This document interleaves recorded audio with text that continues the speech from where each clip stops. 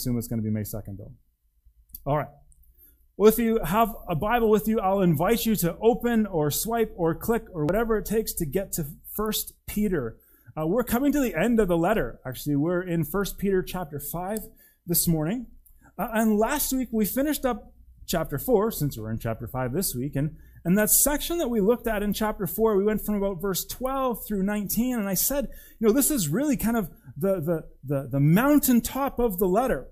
Peter could have written this letter, started by saying, I'm writing to these churches who are, the elect exiles, those who feel like outsiders in their lands. I'm writing this. Here's how we are to live as followers of Jesus in a world that doesn't follow Jesus. And how do we deal with suffering? And how do we deal with hardship? And he built and built and built and built and got to the end of chapter 4. And if he had just finished at the end of chapter 4, we would have said, thank you, Peter. That was a challenge. That was an encouragement.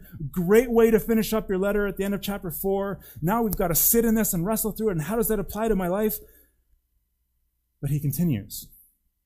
And it almost seems a little bit awkward the way he continues, if you're allowed to say that about Scripture, but I will.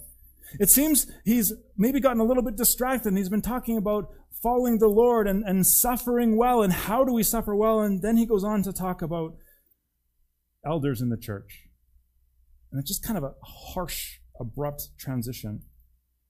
And so here's one of the reasons and one of the ways we need to look at this letter and remember that our Bible is not just a collection of books all put together, which it is, but it also tells one big overarching story.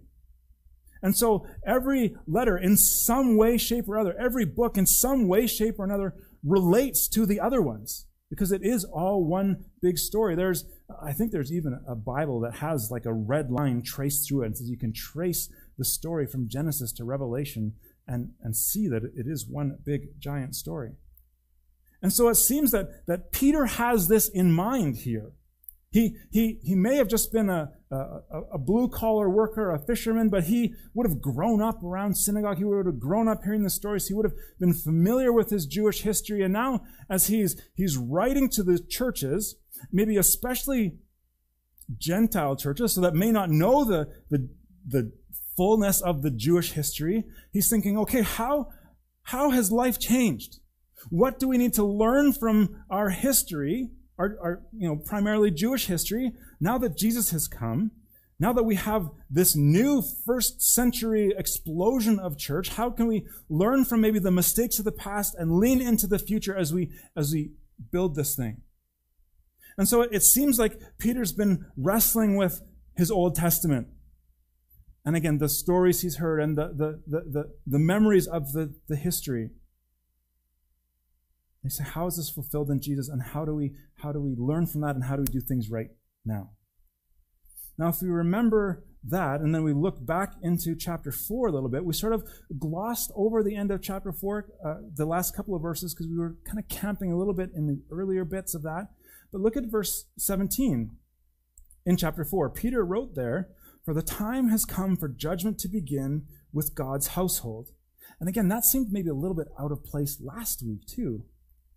However, a few hundred years before Peter wrote this letter that we've been studying for some time, the prophet Ezekiel wrote his prophetic letter, and he pointed to a season of God's judgment coming on his people.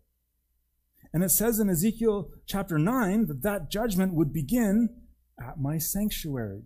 The judgment would begin with God's household. Ezekiel 9:6 says, "And so they began with the elders who were in front of the temple." It seems likely that Peter had that in mind as he continued through this letter. He remembers the prophecy.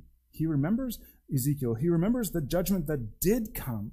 And then he takes it and he challenges those who are now in the new church, in Jesus' church, in the first century church. He takes those comments and challenges us with them. And so he starts chapter 5 with a so or with a therefore, because he connects this chapter 4, verse 17, up into this passage on elders in this chapter. And what he's doing is answering the question of, what do our church leaders, what do our elders today need to know if they're going to exercise faithful and good leadership in this end time of refining judgment. How do we lead in this time of difficulty and suffering and being an outsider? And so he writes for us. And it comes out as a sermon almost. It's less kind of encouragement and building up and more kind of command and exhortation and instruction. And so he's about to preach, but he admits, I'm preaching to myself here too as an elder of the church, a fellow elder, he says. He knows the weight of the words that are about to come and that they're not supposed to be taken lightly. And so this is a guy, Peter is a man who has spent time and meditated long and hard on the relationship between shepherding God's people and suffering, and the relationship between the glory that is to come when Christ returns and the world we now live in. And so he begins to teach. Let me read for us 1 Peter 5, verses 1 through 5. He says, So then I exhort the elders among you, as a fellow elder and a witness to the sufferings of Christ, as well as one who shares in the glory about to be revealed. Guys, ready for this? Pay attention. I'm exhorting you in this. Shepherd God's flock among you.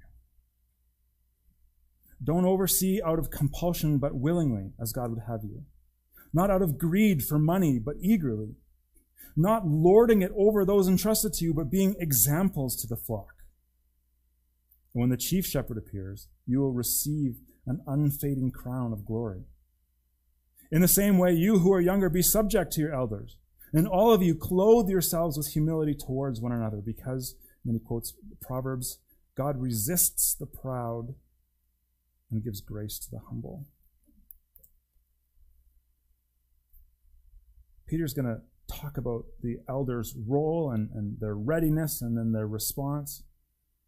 And the first thing he calls the elders of these churches to is to shepherd God's flock. Shepherd God's flock. Now, what does this look like? I don't know about you, but I don't think I've ever met a shepherd. I've never worked on a farm. I've seen sheep at like Butterfield Acres, and when they're little, they're super cute. But that's about as close as it gets for me. But it is a really important question for all of us because, first of all, shepherding is a metaphor or a simile or an example used all throughout the Bible. But it's also important that because if you are an elder, I look around, Mike didn't come, Mike's getting off easy. In the first service, Gary was right in front of me. And he knew the text that we were going to preach. But he didn't know that I'd be like, Gary, this one's on us. So, Mike, maybe you're listening later. It's on us too. But it's an important question for us to know, what does it mean to shepherd the flock? Because if you are an elder, or if you're aspiring to be one, as other places in the New Testament suggest, some should, then you need to know what's expected of you. What does it mean? I said after the first service, if we had 100 people in the room, and I said to you, what's an elder? I could probably get 100 different answers. And so we're going to try to at least a little bit reel that in some. But just as importantly, if you're a part of a congregation, whether it's here or somewhere else or watching online, you need to know what to expect of your elders and what it means. And you need to know what kind of person is expected to fulfill that role so that you can prayerfully and wisely nominate and affirm elders in our congregations. So it is an important question for all of us. And so when we take this section, and I said that Peter, when he wrote this, seemed to maybe be thinking about Ezekiel. When we take this chapter 5 alongside some of the overarching statements in Ezekiel, we're actually given a picture of what an elder should not look like. So let's kind of start with the negative, if we can. Some things that we learn. First, an elder must not lack character. I've been trying to grow in character, try to grow in leadership, try to always keep learning. And I can't tell you how many times in the last number of years in blogs or webinars or sessions I've been in, people have said again and again, character trumps competency. I can teach you to do something, I can't teach you character, is kind of the thing, right? So an elder must not lack character. Now, Ezekiel described the elders of his days as abysmal shepherds. They were horrible. And one of the visions he had, he was taking this place and he drilled a hole in the side of the temple so that he could see into the secret places, into the kind of the dark space where the shepherds of the day, being the church leaders, the elders of the day, thought nobody was watching. And he said he saw men committing vile abominations. And his angelic guide said in Ezekiel 8:12, "Son of man, do you see what the elders of the house of Israel are doing in darkness, each at the shrine of his idol? And they're saying the Lord doesn't see us. The Lord has abandoned the land so we can do whatever we want." Elders must not lack character. The second, elders must not misunderstand their calling. Later in Ezekiel, God said to him in chapter 34, "Son of man, prophesy against the shepherds of Israel. Woe to the shepherds of Israel who have been feeding themselves. Shouldn't they be feeding their flock? Yet they eat the fat, they wear the full, they butcher the fattened animals, but you do not tend to the flock. You have not strengthened the weak, healed the sick, bandaged the injured, brought back the strays, sought the lost. Instead, you have ruled them with violence and cruelty."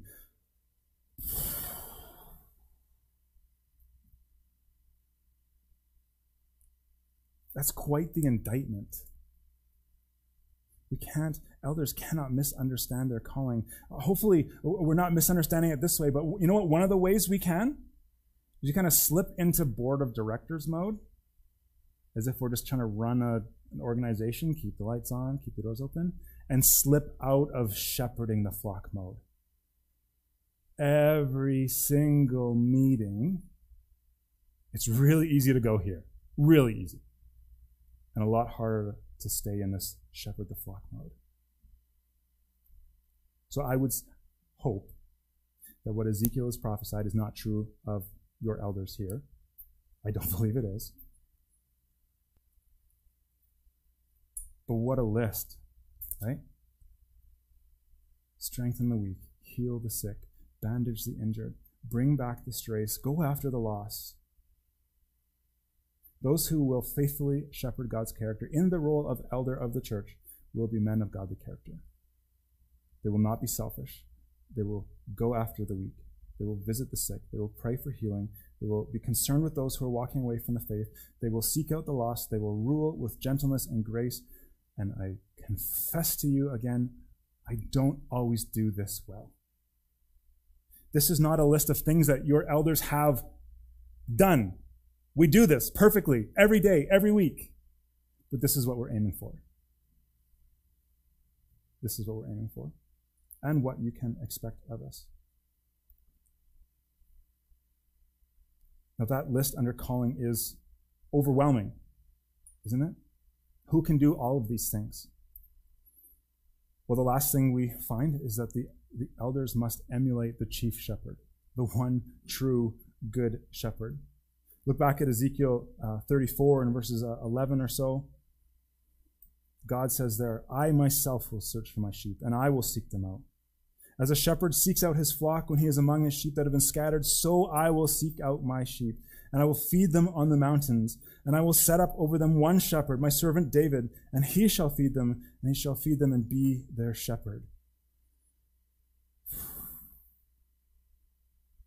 The role of the elder as we shepherd our flock is to follow Jesus, learn from him. He's the only one that has done this right, the only one that can do this perfectly. And so Peter points us there in verse 4 as well, pointing out Jesus as the chief shepherd when the chief shepherd appears.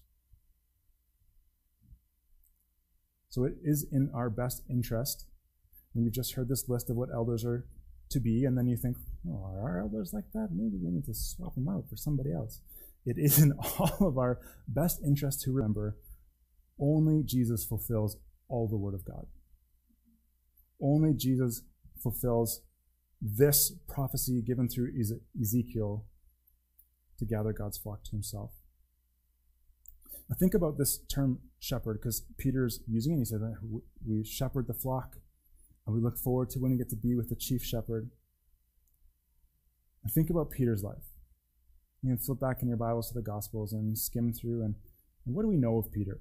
I like Peter. He gives me great hope in the Gospels for myself. Peter is often like super confident. He's kind of brash. He seems pretty full of himself sometimes, as I can respectfully say that.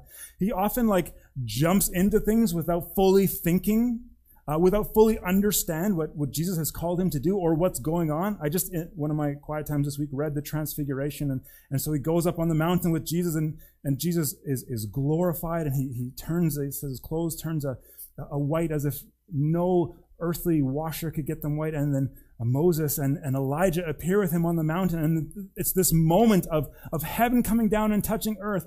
And when Peter should just shut up and take in the moment, he says, Jesus, it's good, let's build shelters, let's stay here forever, right? Instead of just, he's pretty confident that he was the right guy, he was the one that should be leading the disciples. But when it mattered most, when the rubber really hit the road that Good Friday, he denied even knowing Jesus 3 times. But then fast forward a couple days later, the disciples, they don't know what to do, right? They clearly don't know what to do. And so they go back to something familiar. They're out fishing. And they see Jesus on the beach, and Jesus has prepared breakfast for them. And he calls them to himself, and they share a meal together. And I don't know if he took Peter aside for this conversation or just kind of singled him out, but it seems like everybody else sort of fades away, and Jesus hones in on Peter. And he looks him in the eyes and 3 times says, Peter, do you love me? Peter, do you actually love me? And if you remember the story from John 21, Peter says, yes, Lord, of course. You know I love you. But how did Jesus respond in those 3 questions and answers? Shepherding words, right? And feed my lambs. And tend to my sheep, Peter. Feed my sheep, Peter. So I suspect, take this or leave it, every time from that day forward, when Peter saw a shepherd, saw a lamb, heard the word shepherd, he was instantly transported back to that moment with Jesus when Jesus said, shepherd the flock, Peter. If you love me, I know you do, shepherd the flock, tend to my sheep, feed my lambs. And on that day, on the beach that morning, when Peter did not feel able to lead, when he knew that bar that you've called me to is way too high, and Jesus, I just rejected you to a kid 2 days ago. But God restored him, called him, made him fit for office, and he'll continue to do that. David Helm kind of sums up this section this way, and he says, this much we can say, an elder must be a model of Christian maturity through godly character. He must protect the flock through selfless service. He must feed the flock by expounding and teaching God's word. He must express his love for Christ by his love for God's people. In short, elders fulfill their roles as shepherds by exercising oversight, caring for the sheep. Now, Peter's talked about the role in this letter, the role of the elders, and now he kind of gets into the how, the readiness of the shepherd. And just like the first section that we looked at, we see 3 contrasts here. Peter says, so shepherd God's flock among you, not overseeing out of compulsion, but willingly. Don't shepherd the flock for shameful gain, but do it eagerly. Don't domineer those who are under your charge, but be examples to them. And so Peter kind of highlights 3 pitfalls or 3 traps for elders: the trap of duty, the trap of greed, and the trap of power. So we're going to look at those kind of 3 one at a time. First, he says, not under compulsion, but willingly.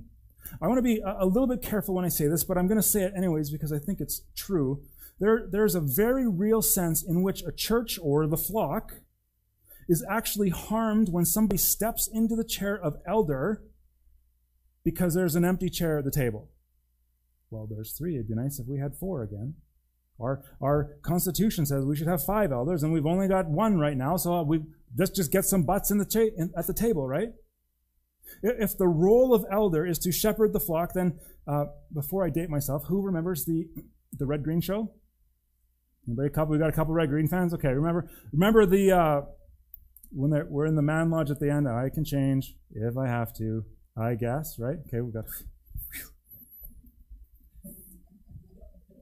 I got an amen out there, so I'm a man, I can change if I have to. So to steal the line, if the role of the elder is to shepherd the flock, not under compulsion, but willingly, then I can do it if I have to, I guess, is not a good reason to be in a seat at the table. It's not, and I would, again, I understand this. I've been a part of tables and seen tables like this where we have a vacancy, so we just need another voice. We just need someone so we can say, we've got a full complement, it'll be good. It can seem like wisdom, but I think it's actually destructive. Because there's a massive difference in serving out of duty, putting in time because I have to, and serving out of love. God has compelled me. I have to do this. God has called me to this. This role calls for someone who loves the church and her people, and who longs to see the church flourish as the church follows Jesus. There are times when elders need to do things and decide things and make decisions and say yes to things and no to things that maybe we don't want to. It's not roses all the time. But out of a love for the church and a genuine longing to see people fall in love with Jesus, I'll sit at the table and I'll take some flack for decisions if I have to.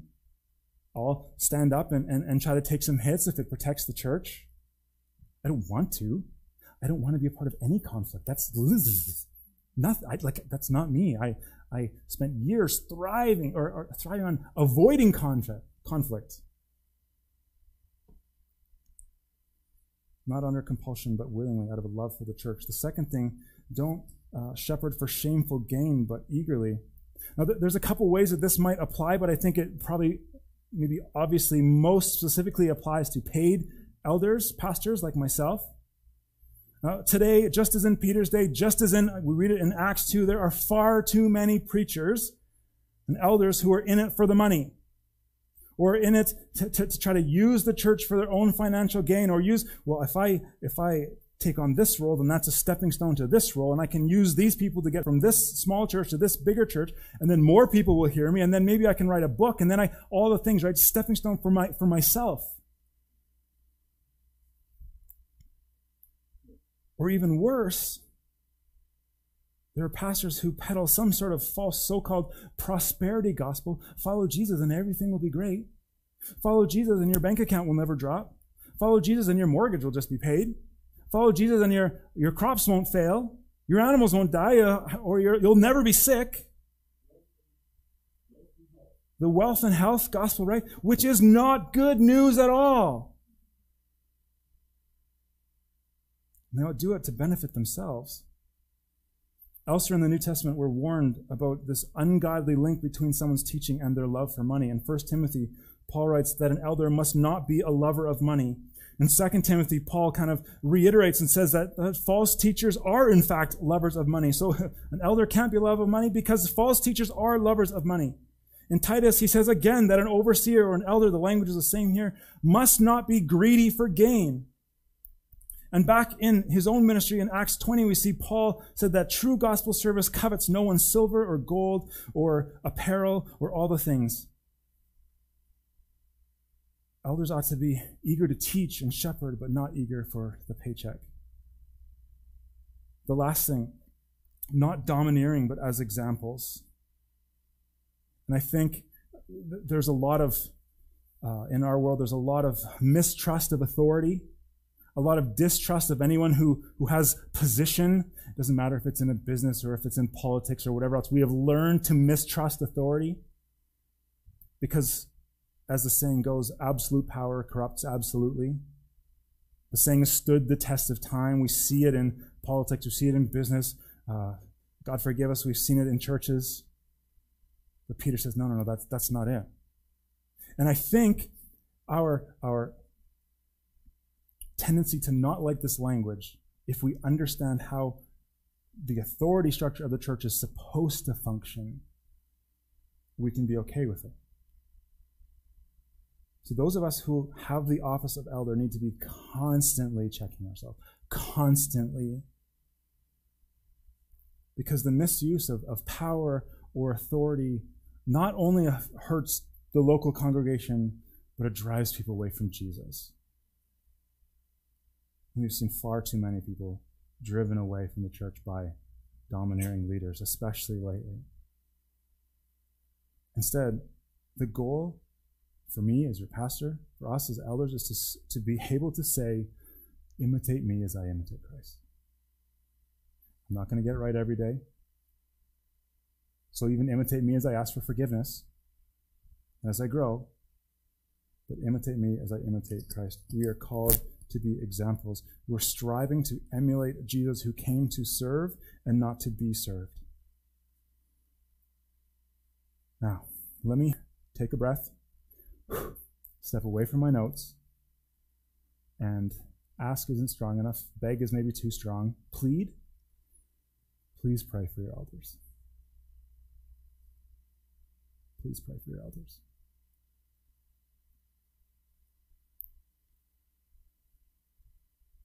Now, to say that elders aren't to be motivated by duty or gain or power doesn't mean that there's no reason, no incentive to be an elder, because look at what Peter writes in verse 4.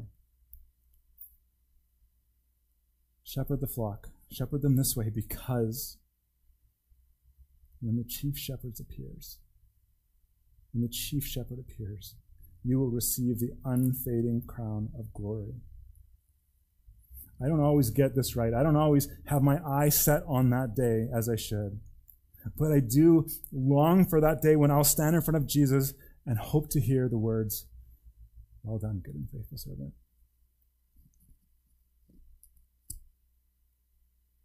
Much of Peter's letter has been reminding us that this life isn't all that there is, and to keep an eye on the future for Jesus' return. It's not unique to him. Much of Scripture points us in that direction. Lots of the early church letters and the early church teachings were, endure now because Jesus is coming back, and we're not meant for this world. We've got our eyes on another word. I don't remember if we've sang it already. If I'm going to spoil it, we will sing, "The earth shall soon dissolve as snow." Oh, shoot, Vern, that is coming. Sorry, Vern. We will sing that. But it actually comes from 2 Peter 3. He says, since all of these things are going to be dissolved away, since this world isn't all there is, we live in light of another world. It's clear what sort of people you should be in holy conduct, and godliness. Now, I can guess perhaps some of you are thinking, this is great stuff, but Sean, it only applies to you. Gary's not here, Mike's not here, maybe one or two of us are thinking about being an elder someday, somehow. You're right. But again, it's important for elders to know what we're actually called to be. And it's important for the church to know what you're actually calling someone to be. But Peter doesn't leave the rest of us off the hook. Look at verse 5. In the same way, you who are younger, be subject to the elders. And some of you are thinking, Sean's only 40. I'm not younger than him. I don't have to be subject to him. Hang on. Peter, fortunately, goes on and says, all of you, that means now all of us, we're all in this boat together. Clothe yourself with humility towards one another, because God resists the proud, but gives grace to the humble. See, a key marker of those who follow Jesus is humility and mutual submission. These were consistent marks of Jesus' character and his ministry. If there was ever any young man who had the right to put himself above his elders, it was Jesus of Nazareth. But the Bible is clear. As he grew up, we read in Luke chapter 2, he was content to sit at the teacher's feet until it was his time, and increase in wisdom and in stature and in favor with God. This isn't new to our generation either. The young up-and-comers always know that their ideas are better than the ones that the old guys had. Always. You who are younger, be subject to the elders. All of you, clothe yourselves with humility towards one another. And so just like Jesus, we are to be those who are characterized by submission and humility. And I know as well that lots of us don't like that word submit. or submission. We're not doing that. That's not us. That was another time. But let me tell you, again, if we look at the definition of an elder like we just did in those first few verses, humbly, right? Like this is one of the hardest texts to stand up here and say, do this. Would it be worth following someone like that? Doesn't it make it a lot easier?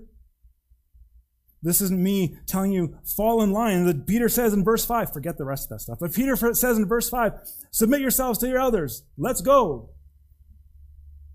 No, this is in light of what we've called them to be. What we're seeing, not out of compulsion, but willingly. Not out of greed, but eagerly. Not lording it over, but caring for those entrusted to you, overseeing the flock, shepherding the flock, going after the lost, finding the weak, bandage the hurt, praying for the sick, all these things. Follow them. Do some of the same things. And follow them as they submit and follow Jesus. Peter grounds all this in the wisdom of Proverbs. God resists the proud, the one who thinks they've got it all figured out, the ones whose ideas are better, the ones who knows that those old guys don't know what they're talking about, the one who has their own way, but gives grace to the humble. Let me pray, and we'll transition to a time of communion as well. And just thank Jesus for who he is, what he's done, and that he is our good shepherd, our chief shepherd. Let me pray. God, thank you for this morning. Thank you for this time that we have together. Thank you for these words. Jesus, thank you that in the midst of a high bar, of honestly an unattainable standard, you step in and say, follow me. Follow me. So God, this morning I pray for Mike and Gary, and myself, elders of this congregation. I pray for the elders of the other churches in our valley too. That you would continue to work in our hearts. Reveal areas of ungodliness and sin so that we can repent and come back to you. So that we can follow you well. And I pray for our church. There'd be one modeled and clothed with humility, mutual submission, not for any one person's sake, but Jesus for your sake. We pray these things in your name. Amen. On the night that Jesus was betrayed, he gathered with his closest friends, his disciples, and he took the Passover meal that the nation had been celebrating for hundreds and hundreds and hundreds of years, and he turned it to himself. He said that he was the fulfillment of that. The night he was betrayed, he took bread and gave thanks, and he broke it. So this bread represents my body, which is broken for you. Take and eat in remembrance of me. And after supper, he took the cup and said, this cup is the new covenant of my blood, poured out for you. I'm going to step into the place of getting between your sin and God for you. As often as you drink it, remember me. And as often as you eat this bread and drink this cup, you proclaim the Lord's death until he comes. And so as we take communion together, we're saying, God, you have set an impossible standard for us. Holiness. And we need you. We need you to cleanse us of our sin, to take our consequences away. Let me pass out the elements.